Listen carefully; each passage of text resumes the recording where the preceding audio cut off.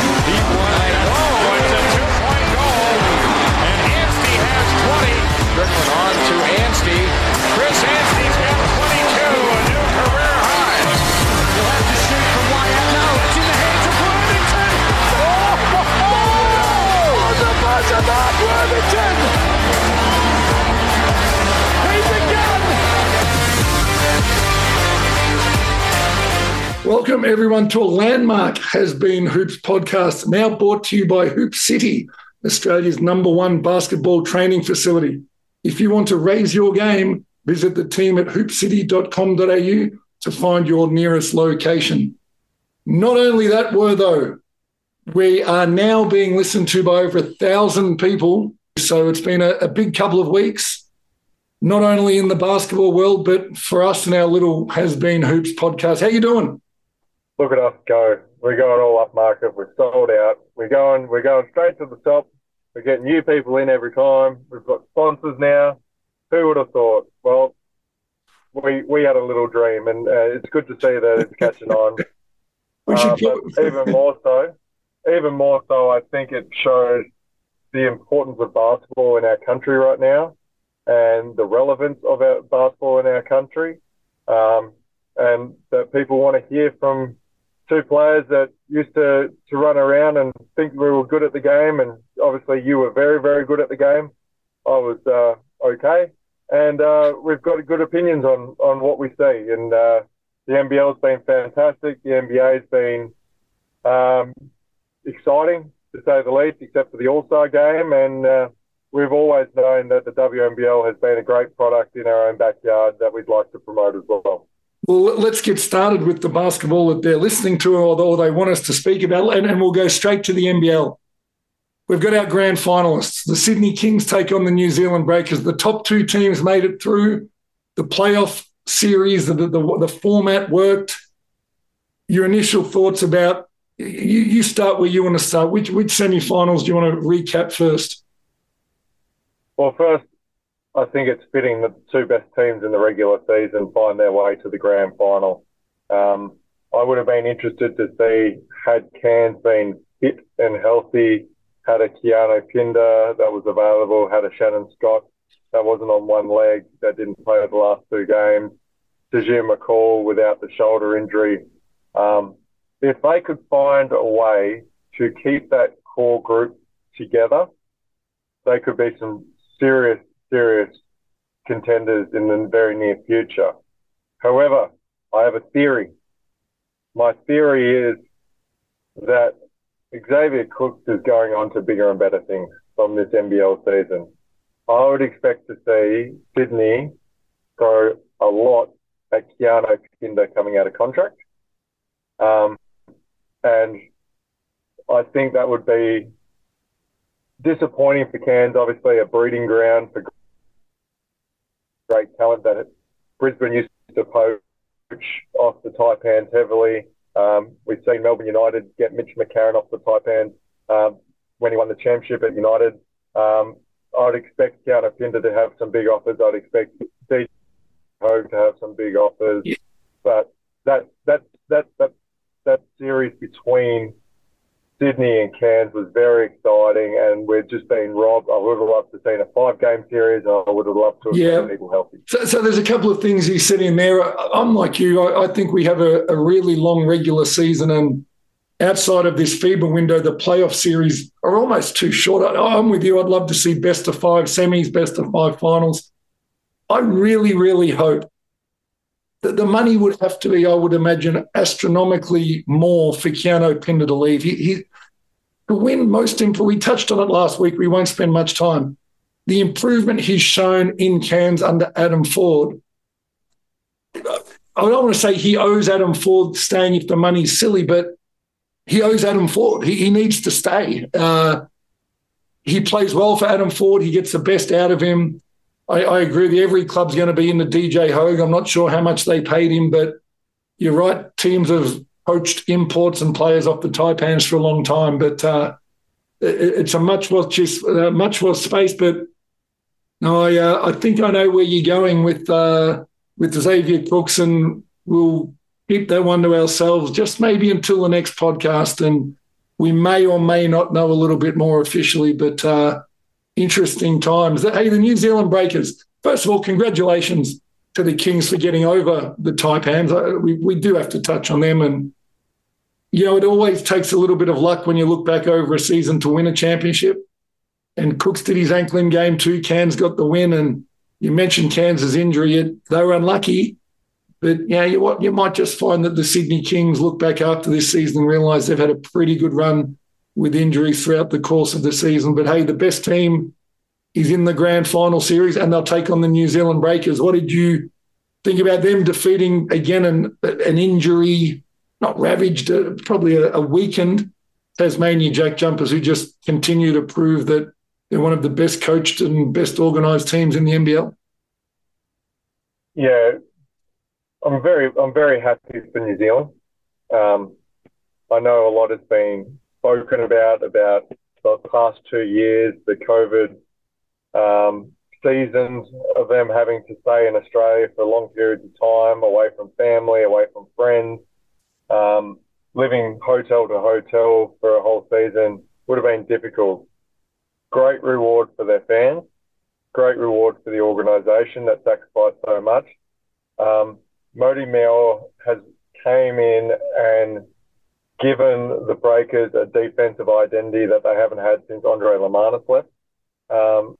And the reason that they've been so successful, well, the reason that all these teams are successful, you have to get your imports right. And they were very clear that they had a very defensive, active centre in Pardon. They had a defensive forward in Brantley who could put the ball in the hoop, and then they had a flat-out scorer that could come in, sit next to Will McDowell-White and do what he did. I think the other part is giving the keys to Will McDowell-White and letting him run the team. His growth has been huge. So I'm excited. I'm happy for New Zealand. I'm excited for the series. It's going to be a contrast of styles, which is always a good thing. And then Tasmania, I've got nothing but praise for Scott Ross. I've got nothing but praise for their playing group, the professionalism that they display, the acts of kindness from Clint Steindl after the game with the crying boy on the sideline after your season is just finished. The organisation just screams class, and I don't think it'd be hard beat to find a better first 2 years than what the Jack Jumpers have shown us coming in as a brand new organisation. So kudos to the Jack Jumpers. Well done to Scott Ross and well done to the organisation. I'll tell you what the Jack Jumpers have done. You mentioned Cairns losing imports. Historically, that the Tasmania Jack Jumpers have positioned themselves incredibly well, that any agent around the world would have the utmost confidence sending their players to Tasmania. I expect the quality, and their imports have been serviceable, but I don't think you'd probably say that they're in, outside of Milt Doyle, in contention to even be in the conversation for the best half of the imports in the league. But I think they get an upgrade there based on what they've been able to demonstrate over their first 2 seasons. I think last year I thought it was a flash in the pan a little bit. I didn't think they'd be able to sustain it. Tell you what, I'm a believer now. I think they can sustain it. I think they've positioned themselves nicely to become a destination club where players want to come and play. Now, we'll get into the grand final preview. We've got plenty of time through this FIBA window, so let's not talk too much about that yet. One of the casualties from the playoff series was Southeast Melbourne Phoenix coach Simon Mitchell, who handed in his resignation, said he'd had enough. And you know what? I got a little insight before I let you have an opinion on Super Bowl Monday, as it is here in Australia. We invited Simon, as a Philadelphia Eagles fan, to come and watch the game with us, and we're a little bit surprised when he turned up, although we were close to his home. But he sat and watched the second half of the Super Bowl with us, and as we were chatting, we were sort of, how you doing? And he just said he's exhausted. He said, I haven't had a holiday in 8 years. I haven't had a week off since I started. It's been hard. And I think in the club's press conference, he mentioned that he'd given everything he had to give to the program to get it up on its feet. That's exactly what Simon Mitchell looked like, that he had given it absolutely everything he had. And I'll go first and say congratulate. It's a hard job getting a franchise off the ground. And especially in a big market like Melbourne, when Big Brother United are across the road and you don't have that inbuilt support that the Jack Jumpers had from the first game they played. But congratulations to Simon Mitchell for what he's been able to do in his 4 years at the helm. They've made the playoffs twice. I hope he enjoys a holiday. Yeah. I listened to his press conference. It was to the point. When you hear mutual parting ways in sport, I'd say 95% of the time it's not mutual. It's a forced hand. This one genuinely seemed mutual. He talked about his relationship with Tommy Greer and what they've been through, and I'm sure that decision wouldn't have been easy for Tommy as well had they had to have that conversation about potentially parting ways. Simon is a passionate coach. He's a lifer, as people would say. He when he puts something into it, he puts it all. I can't help but think that he got shafted with his team's health in those 4 years on the court. 100%. And maybe had they not gone through so many injuries, we could be having a totally different conversation about this, where they're prepping themselves for another run at a championship. But they've definitely had the talent over the 4 years. I think Simon's grown as a coach over those 4 years in his systems. But ultimately, the playing group that wasn't available for him when he needed it most probably led to him being frustrated and sick of being in that position. So here's the thing: when a coach is removed from his position or mutually agreed apart, if he was removed, you'd only remove him if you had someone with a year left on his contract, someone ready to go, and you wouldn't take your chance. So if he was asked to step aside, you can only assume that it's one of Brian Goorjian, Trevor Gleeson, maybe Rob Beveridge, but it's an established coach, or someone who's been a part of the program in the past, like a Judd Flavel that we know has been very close to an NBL head coaching job over the last couple of years. How do you see the process towards them selecting the next head coach if they don't have an inclination towards one already? Like you said, they probably know who they want. And I dare say they've probably already got who they want. At the end of the day, they would have to go through the quote-unquote processes to make sure it's the right fit for the club. But if Simon is the mutual parting, I would suggest that there's other people within that organisation that might also benefit from leaving. And I'd suggest that what the Phoenix need is someone to shake up or backtrack. When we used to play Dragons, Tigers, the Dragons were always looked at as little brother to the Tigers. I remember you, and this is always stuck in my head, you would even call us a little brother because we'd never been into a real fight like family.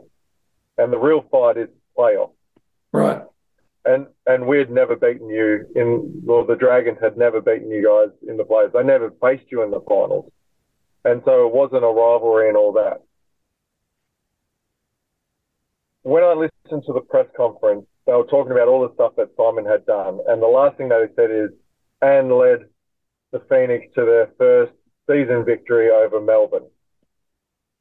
The next head coach needs to come in and erase all that talk, because the Phoenix can build a roster on winning a championship, and that should be the sole thing that they should be worried about.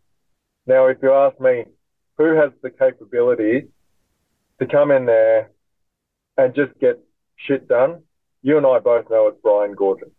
Let's be very clear here. If Brian wants the job, it's his. Correct. But what they're building in the Philippines as part of the China League is massive. Yeah. So I think there's some moving parts there, but what I'd want is a coach, and I'm not saying that Simon, I think part of a new franchise is you have to create rivalries, and sometimes it's just smoke. What I'd like to see is a coach to come in that has the values of winning it all, not just a crosstown rivalry. Well, and I think there's your first two, right? It's Gorgon or it's Gleeson, and that's it. Yep. Because no one else can prove that yet. Yeah, and you know that's why the Dragons got Gorgon back in the day, because they didn't want there was no talk about us versus Melbourne when I first got to the Dragons. It was us winning a championship. Right. And I took that straight away as, all right, this is something that we can build from. We're going to watch this space. Let's flip across to the NBA. We haven't seen a game in a week or so, and that includes the All-Star game. I mean, without beating a dead horse, well, it is like beating a dead horse. The NBA All-Star weekend is a waste of time. It's a half-paced game. The league doesn't send its best three-point shooters to the three-point contest. We've seen every dunk that can possibly be demonstrated in an event now, and the skills challenge, who cares? It's an overpriced fan experience that the players they want to be a part of it because it activates and kicks in their bonus structures. But, I mean, tell me, what else can they possibly do? I mean, first of all, I know you agree. You mentioned at the start, what can the NBA do to get any level of interest or engagement back into the NBA All-Star weekend? I would change it to a World versus USA format. You know, the Yanks with their bravado, they still want to be the number one. They would want to prove that they're number one. I think the world team would like to play with one another. We're looking Jokic, Luka, Giannis. Like, that would be an exciting team to see out on the floor all together. But I think that would bring back a little bit of spice that the All-Star game has lost over the last couple of years. It's hard when I hear that they want money as an incentive when you're already wearing tens of thousands of dollars of clothes into an arena that's a one-off. Money can't be the incentive for these guys to make it a better event. That doesn't make them try harder. It's been tried before. It doesn't work. Yeah, so I'd like to see a change in the format being the World versus USA going forward. I know why they still have it. It is a showpiece. It's an advertising campaign. All the shit that they get from Ruffles and whatnot. Like, I'm sure there's lots of money being spent on having the All-Star game.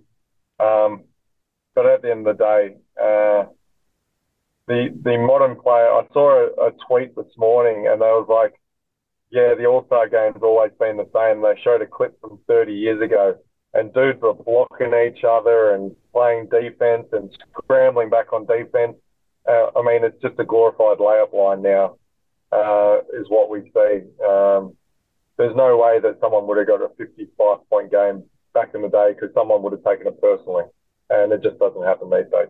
Well, I didn't watch it, so I'm not going to talk about it. We'll move on to guys who actually play. We had a really interesting question that when we come back from this break, and I put out my Aussies in the NBA power rankings list before the break, and it got a little bit of traction. And one of the really interesting questions I've got for you is, outside of Josh Giddey, which Australian player is the most important to their NBA team right now? Coming back from the All-Star break, leading into playoffs, which Australian player in the NBA outside of Giddey will have the biggest impact for their team?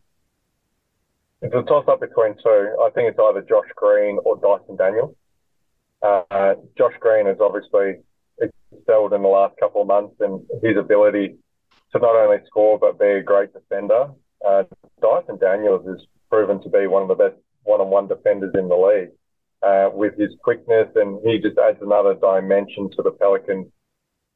They need his defense, and they need someone who is a great slasher off the ball, especially when the ball's in Kyrie and Luka's hands, because people sort of get into a trance and start watching what they're doing. And what Josh does really well is that slashing role, but also hold his width in the corner to knock down those threes as well. So I'd say Josh Green is the most important player to his team going forward.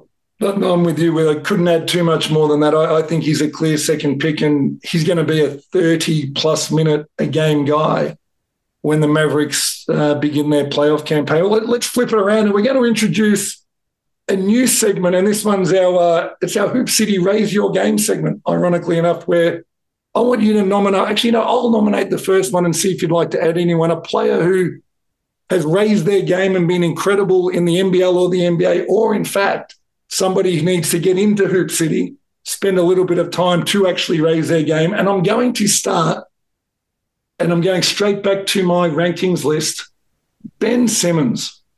I have defended him for so long, and I've had him at second and third best performed Aussie in the NBA based around what he does do well and not what he does poorly. But when Durant got traded away and Irving got traded away, there was a decision Ben had to make in that moment, and that was to, raise his game and to drive that Brooklyn Nets team and drive those new guys and be a big part of what they look like moving forward. He's gone the other way. Now, Jacques Vaughn is now on record as saying he can't play Ben as a big because he can't defend anyone there. He can't play him as a guard because of their spacing. He can't play them with another. He can't play him with another non-shooter. Jacques Vaughn doesn't know how to play Ben Simmons, and his minutes are down to around that 10 to 15 minute a game from up in the 30s leading forward. Look, we've always known Ben can't shoot the ball. We've always known there's been an unwillingness to shoot the ball. But Ben Simmons has to get into the gym and do it. I wrote a story a year ago about forget getting a shooting coach. Get Mitch Creek. Call Mitch Creek and say, Mitch, you couldn't shoot the ball 5 years ago. You're not sure if you're left-handed or right-handed, and you've turned yourself into a very, very good jump shooter. That's all he needs to be, is serviceable, knock some down and have the confidence to not only shoot them from the field, but to go to the free throw line and knock free throws down. If he doesn't, the Nets already want to get rid of him. He'll go to a place, he's an expiring contract for a team who wants to use him as a salary dump, and he'll be out of the NBA before he picks up another team that actually wants him in place. So it's been disappointing. It's sad that, at 23 years old, Ben Simmons was an NBA All-Star, and deservedly so. So for me, Ben Simmons, you need to raise your game. It's about time.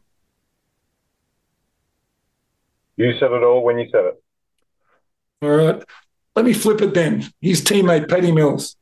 The second most asked question we got was, and I'll flip this one, why are Patty Mills' opportunities, even now with the new roster in Brooklyn, so limited? And, he scores the ball well every time he has an opportunity, or when they've got a spate of injuries and Patty will come and start and have 24, 25 points.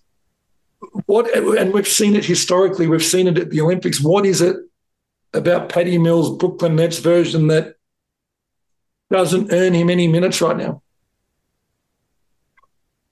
I think it's on the defensive end. I mean, to no fault of his own, Patty's not the tallest player out on the court. And deep offenses, they in the NBA, you just get picked on, essentially. We saw it here in the NBL where teams just picked on a Brady Mannix, for example.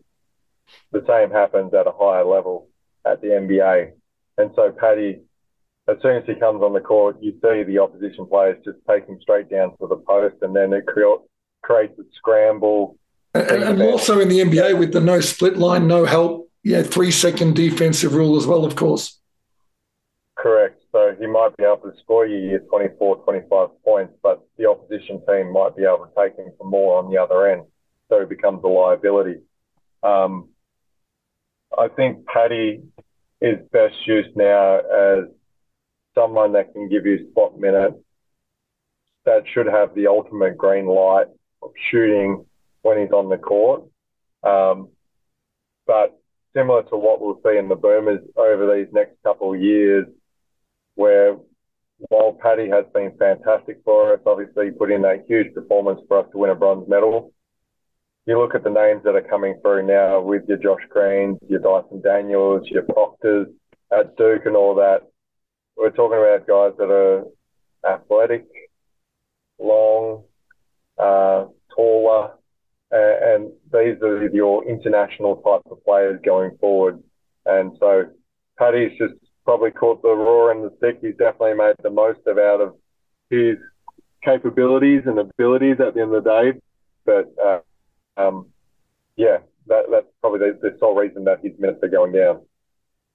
Now, I'm sitting here in LA right now. I'm over here visiting my daughter Izzy, and I watched last week